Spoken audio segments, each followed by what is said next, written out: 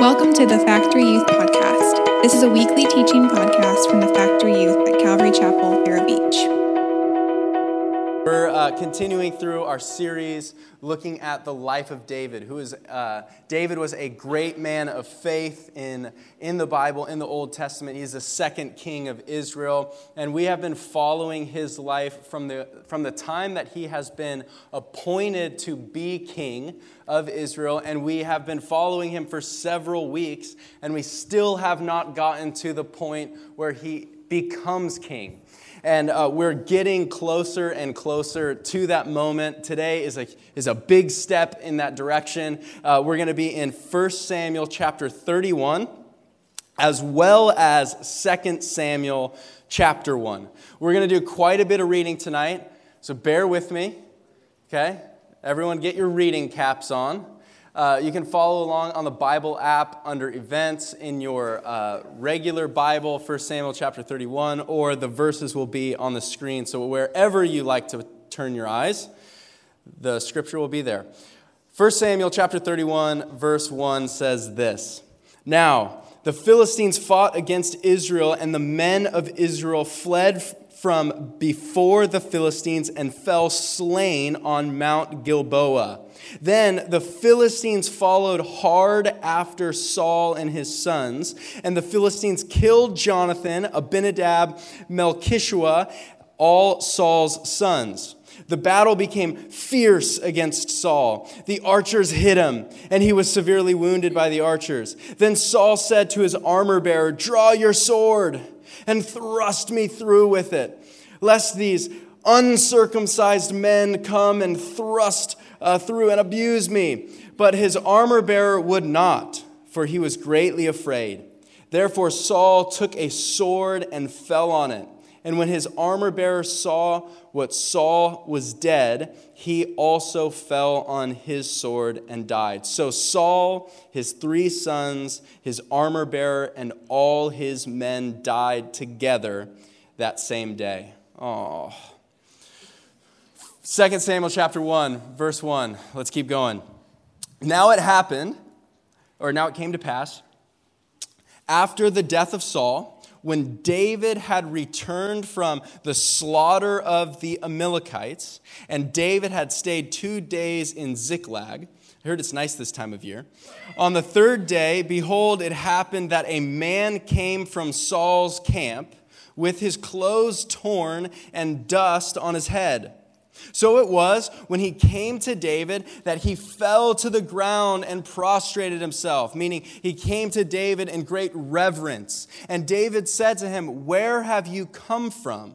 So he responded to him, "I have escaped from the camp of Israel." Then David said to him, "How did the matter go? Please tell me." And he answered, "The people have fled from battle. Many of the people are fallen and dead. And Saul and Jonathan, his son, are dead also." So David said to the young man, who told him? Who told him? "How do you know that Saul and Jonathan, his sons, are dead?" Then the young man who told him said this: "As I happened by chance to be on Mount Gilboa, there was Saul leaning on his spear. And indeed, the chariots and the horsemen followed after him. Now, when he looked behind him, he saw me and called to me. And I answered, 'Here I am.' And he said to me, 'Who are you?' So I answered to him, 'I'm an Amalekite.' And he said to me again, 'Please stand over me and kill me. For anguish has come upon me, but my life still remains in me.' So I stood over him and killed him, because I was sure that he could not live after he had fallen. And I took the crown that was on his head and the bracelet that was on his arm, and I have brought them here to you, my Lord." Therefore David took hold of his clothes and tore them. And so did all the men who were with him. And they mourned and they wept and they fasted until evening for Saul and for Jonathan his son, for the people of the Lord and for the house of Israel, because they had fallen by the sword. Then David said to the young man who told him, "Where are you from?" And he answered, "I'm the son of an alien, an Amalekite." So David said to him, "How was it that you were not afraid to put forth your hand to destroy the Lord's anointed." Then David called one of the young men and said, "Go near and execute him."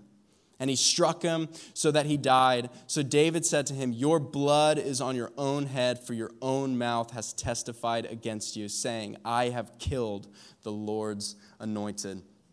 Let's pray and we'll talk about it. Lord God, I thank you so much for your word. Lord, I thank you for that sweet time of worship and being in your presence. Lord, I pray that your presence and your spirit would just, Lord, you would make yourself comfortable in this place tonight. Lord, I pray that we would be able to sit and be in your presence and listen to you and hear from you. Lord, I pray that you would speak to us clearly tonight. Lord, I pray that that still small voice of yours would be heard over the noise of my microphone or the music, Lord, that we would have an encounter with you here and now tonight. In Jesus' name, everyone said, amen. Amen. I'm a super emotional person. Like incredibly emotional. However, I am horrible at expressing my emotions. I don't know if this is an emotion. I'm good at expressing like distaste, like yuck, or ew, or no, that's lame, or like, really? You know what I mean? But as far as like the good things in life, like joy, like satisfaction, or like happiness, or like cheer, like that's not me.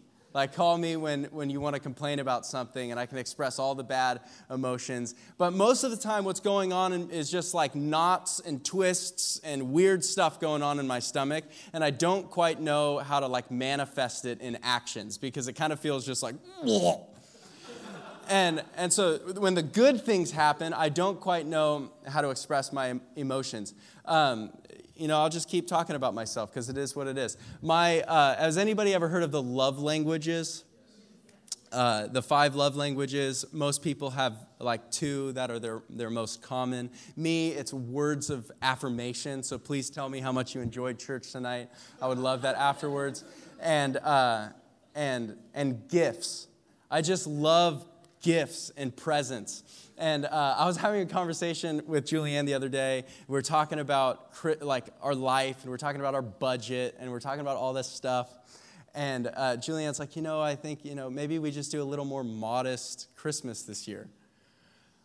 I was like, more modest Christmas? Like, why don't you just kill me? Like, it's just, that's my favorite thing in the world is just presents. But I'm so bad at expressing, like, gratitude and thankfulness and joy when someone gives me something. Like my worst nightmare is like when you were a kid or like, thank goodness I don't have to have like a baby shower, a bridal shower where like you sit in the chair, and everyone's circled around you and gives you presents and you're like, oh my gosh, like, thank you. That's just literally my worst nightmare. And one time, Julianne, she got me this super thoughtful gift. She got me a concert to, this is so cringe, but it was 2016, to Chance the Rapper. And the big day hadn't come out yet. Cut me some slack. So she gives me this gift, and it was so thoughtful, and it was like I was super into it and super excited, and I'm just like, oh, thanks. She's like, what's wrong? I'm like, oh, this is great. This is awesome. She's like, what's wrong? I'm like, I don't know. This is awesome. This is great. She's like, I thought about you and got you. No, this is great. I'm so happy. I'm stoked. She's like, are you... Like, I'm not good at like reacting to things, especially not reacting to things properly or quickly. Here in this story, we see David's initial reaction to some pretty incredible and insane news for him.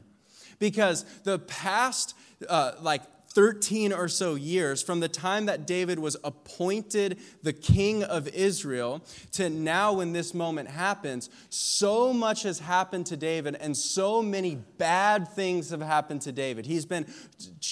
Someone has tried to kill him. Someone is hunting him. He lost his family. He lost his job. He lost his place that he was living. He is living in a cave. He is living with these people. They all turned on him. David's life has been miserable, and it's all because of this man, Saul. Saul has turned on David and is hunting David, and David has been promised the throne of Israel, but instead his life is miserable, and it's all because of Saul. Saul is the only thing that's standing in the way from David having this miserable and horrible and sad life to living in a palace on a throne, ruling over people, being fanned with palm fronds and being fed grapes. The only thing that's standing in between is this person, Saul. So we read in chapter 31, we read of the death of Saul. Saul is in battle against the Philistines, and the Philistines surround him, and they overcome him, and they wound him greatly. They kill some of his sons, and Saul says, I don't want to die by the hands of the Philistines. So what does Saul do? He falls on his own sword, and he dies. But then the story gets kind of interesting, doesn't it? We read in chapter 31, Saul, he calls to his armor bearer, come kill me. And the armor bearer is like, no, I'm not going to do that because I love you, I respect you. So Saul kills himself, the armor bearer kills himself, and we're told that Saul is dead. Then, in chapter 1 of 2 Samuel, we're introduced to this new character, the Amalekite. The Amalekite comes in, he's wearing dirty clothes, he's wearing dust on his head as if he is mourning over the death of Saul, and he comes to David and he says, this is what happened. Saul was in battle. And I saw him on his sword, and he cried out to me. And he says, hey, you, come over here and kill me. And so the guy comes over, he kills Saul, and he takes the jewelry and the crown and brings it to David, and he says, this, I believe you dropped this, king, right? If I can shout out that meme real quick. You know the one I'm talking about with Mario. Here, you dropped this. And he gives him the crown and the jewelry. And it's pretty interesting because in chapter 31, the narrator, the author of 1 Samuel, which is the same author of 2 Samuel, he doesn't include that detail of the Amalekite coming. To me, it almost seems like this Amalekite is trying to get David's favor and telling him, hey, look, I killed Saul and I brought you his crown because you deserve it. Because you have been anointed, and that guy that was persecuting you, that guy that was hunting you down, that guy was chasing after you, look, I killed him, here's your crown. It almost seems like this Amalekite is trying to kind of swoo David into maybe a promotion or something else, but David's reaction is something that I think none of us would expect. David's reaction to hearing the news of the death of Saul is he tears his clothes and begins to weep. He is heartbroken that the king of his land would be killed. It is shocking. It's not what we'd expect. It's this great enemy of David's that has been killed, and David is mourning the loss of his king. We see in David's initial reaction from the death of Saul two insane, incredible, great, practical keys that we need to pull from David's life so that we could follow Jesus more closely. And the first thing that we see in his reaction is a demonstration of love. In his initial reaction, we see a demonstration of love. Saul is, by every definition, an enemy of David. He has ruined his personal life. He has ruined his work life. He is literally trying to kill him. He has thrown his spear at him multiple times. He has taken his friends away. He has put him in a place where he is no longer living in his own country, exiled into caves on the outside. Saul is David's enemy, but David chooses to love and to care for his enemy.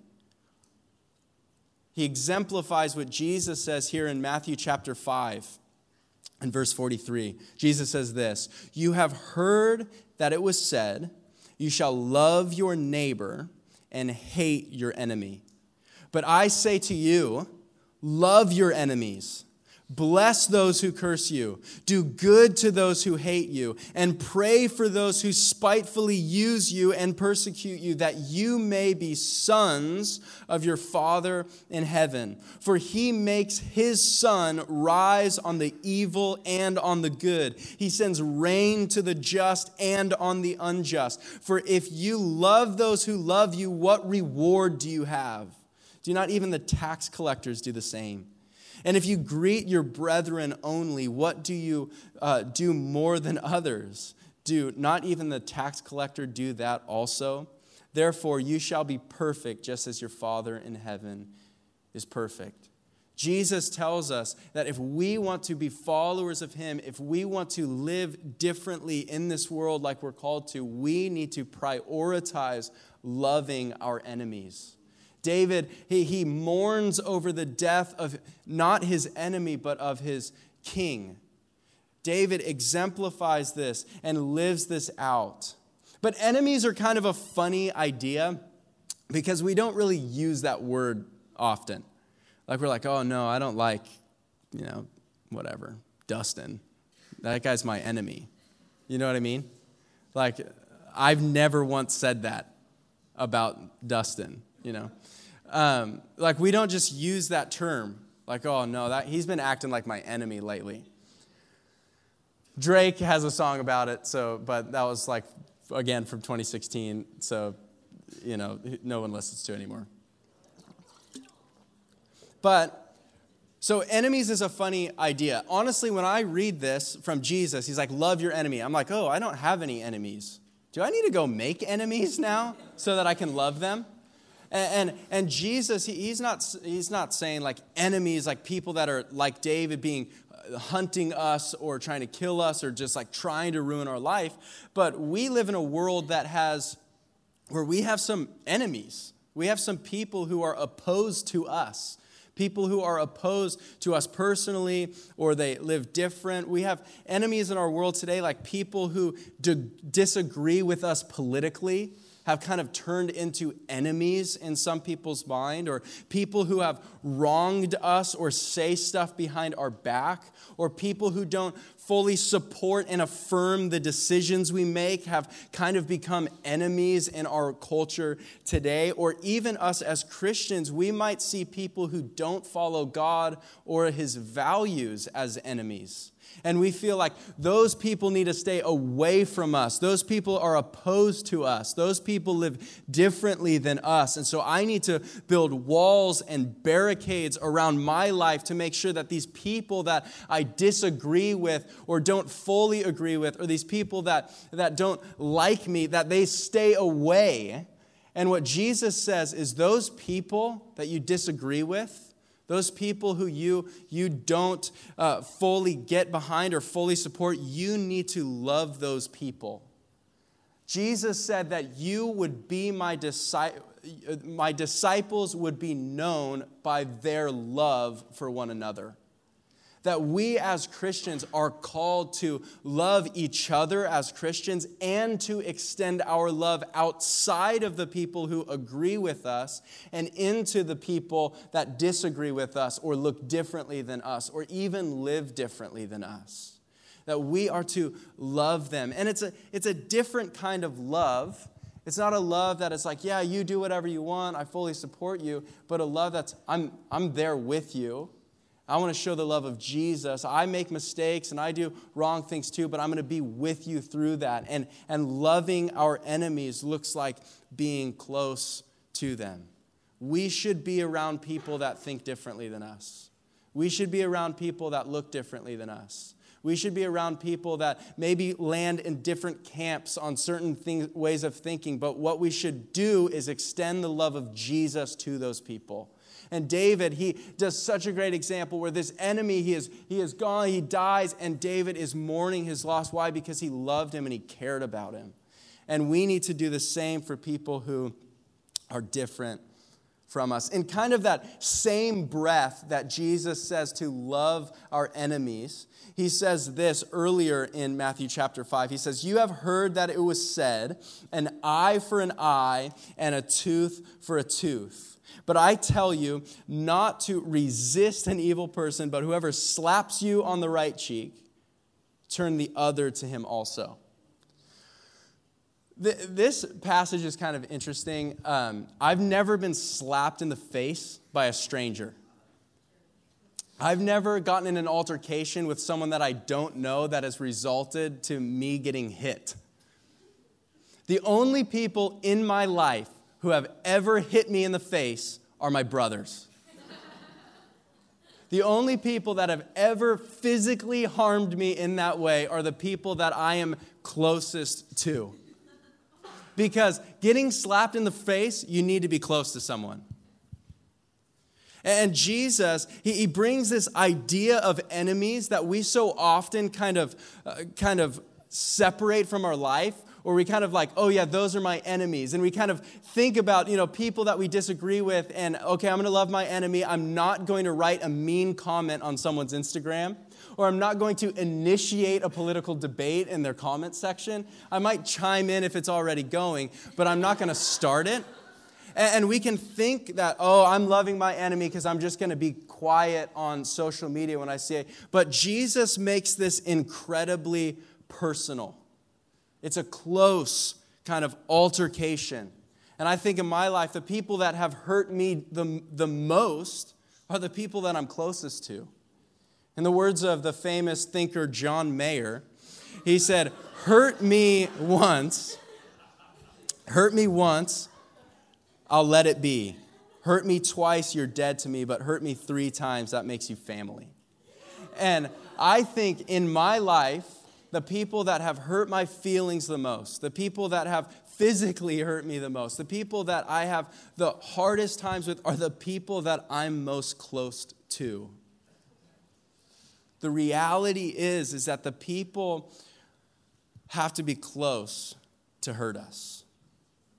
Parents who fail us or abandon us, or friends that backstab us, or siblings that exclude us or forget about us, or friends that ditch us and move on, or whatever it is. So often the enemies, I guess by the definition, would be the people that we're really the closest to. And Jesus says, when you get hit in the face, when you've been hurt, you need to turn your other cheek. You need to be willing to be hurt again, and that's love.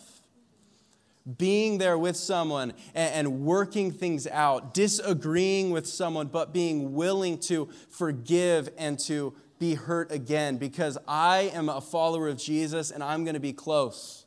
And I'm going to be there through things. And I'm going to be there through disagreements or hard things. And even someone that doesn't like me, I'm going to choose to love them. That's what David did. David had an enemy, but Saul saw David as an enemy, and David never saw Saul as an enemy. And that's the view that we need to have. We need to see people the way that God sees them, as image bearers, as people who have been fearfully and wonderfully made, knit together in their mother's womb, for the believer and the non-believer, for the people we agree with and disagree with, for the people we like and we don't like. We are going to love them. The second thing that David demonstrates is how to wait on God. How to wait on God. David, he gets so upset with this Amalekite that he puts him to death. He's like, he freaks out. He says, how come you weren't afraid to put your hands on the Lord's anointed? He says, how come you killed the man that was appointed by God to rule over this land? That's David's reaction. I'm sure the Amalekite's like, whoa, this did not, it's like freeze frame. He's like, I wonder how, or I bet you're wondering how I got here. It's like that is not what we'd expect. I would expect you killed Saul? Oh my gosh, I've been wanting to do that for years. You got me the crown. Oh my gosh, you keep the bracelets, keep the jewelry. You're going to be my vice president. Finally, I can be the king. Finally, I can do this. And David's like, no, what are you thinking? You killed the Lord's anointed. What was anything going through your skull when you did that? And David's reaction is crazy, because David didn't want to take God's timing into his own hands. He was appointed by God when he was a young man to be the king, and for years he had been waiting. And for many times, David has had the opportunity to force his way to the throne. We looked at it a couple weeks ago where David is living in the cave and Saul comes in by himself. And David goes, and one of David's men says, "You should go kill him right now and you'd be the king." David goes up to him and he slices the hem of his garment and he goes up to Saul and he says, "Look, I could have killed you and I didn't." And even still, David felt guilty for laying his hands on the king. And a second time in 1 Samuel chapter 26, David said that similar situation happens where Saul comes close to David and one of his men says, "You should go kill Saul right now, you'd become king." And David says this, David said, "Furthermore, as the Lord lives, the Lord shall strike him, or his day will come to die, or he shall go in battle and perish. The Lord forbid that I should stretch out my hand against the Lord's anointed. But please take now the spear and the jug of water that are by his head and let us go." Again, Saul comes close and they say, "Go kill Saul." And he says, "Forbid that I touch the Lord's anointed, because his time will come."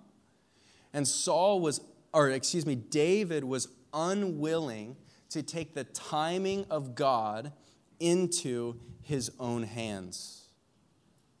I think so often we get impatient waiting on God's timing. We get so impatient waiting for God to do what he has promised to do. We hear promises of joy in the Bible or peace in the Bible, or we hear promises of like community and connection, or we hear promises of assurance as we're walking into our future. And we hear all those things and you're like, when is it going to happen for me? And we get so impatient waiting on God to do what he has told us he's going to do that we feel the need to take it into our own hands. Start manufacturing our life. Start making our own decisions and rushing what God wants to do in us. But David is unwilling to take the timing of God into his own hands because he is waiting on the Lord.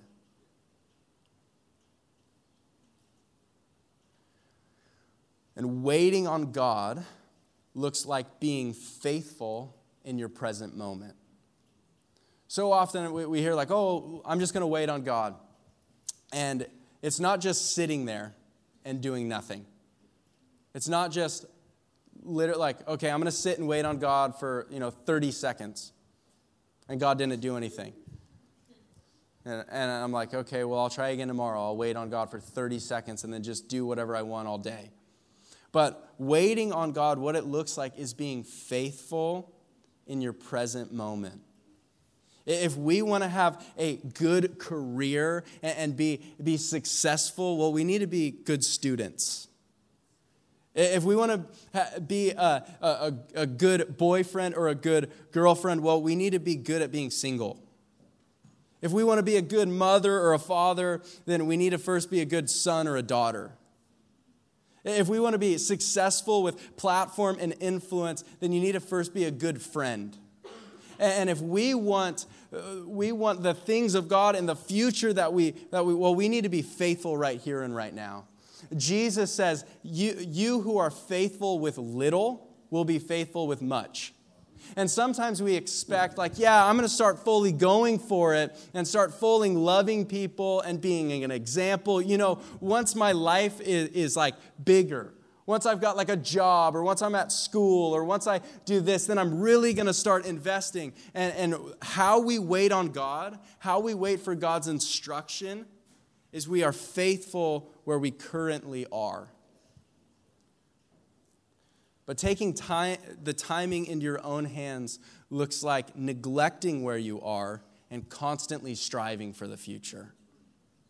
One day I'm going to be happy, when I have all this. Or, once I go off to college, I'm out of my parents' house, then everything's going to be good. Once I finally get that girl to text me back, then my life is going to be so great. And let me tell you, you need to invest where you are and be faithful in the place that God currently has you.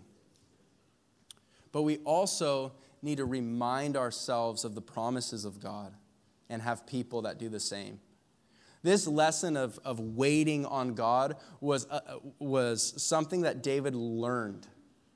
In 1 Samuel chapter 25, just the chapter right before David says, God forbid that I lay my hands on the Lord anointed, his time will come. The chapter right before that, David and his men are hungry, and they reach out to this guy named Nabal and say, I need food. This man is of great power and great wealth. And they're like, come, give me your food, give me your sheep. And it's the house of David and Jesse, like I'm the king, like name dropping himself. And the man replies like, why would I give you food? I have no idea who you are. And David gets all angry. And he tells his men, he's like, boys, suit up, grab your swords. We're going to go kill this guy.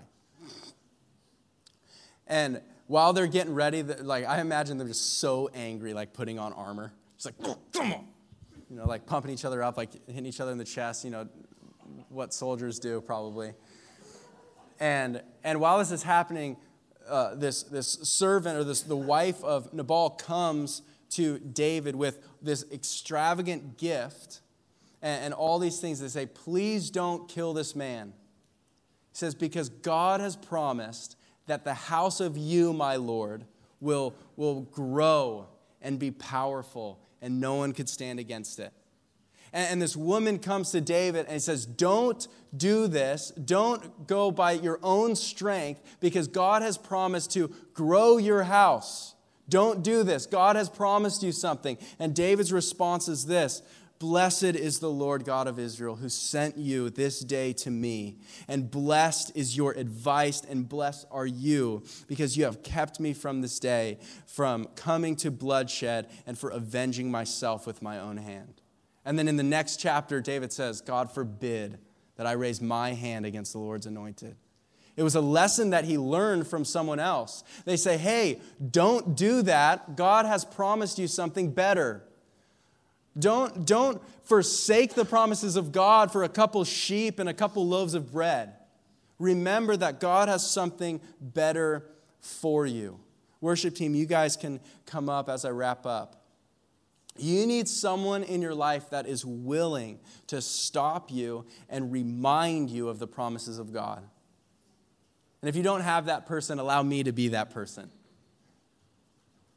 Psalm 30, verse 5, it says this: weeping may come at night, but joy comes in the morning. You may be going through a hard time, but there's a promise of joy on the other side. In Isaiah 26, verse 3, it says, God keeps those in perfect peace, all those whose mind is fixed on him. Peace will come as you stay close to God. The Bible describes this peace as a peace that surpasses all understanding.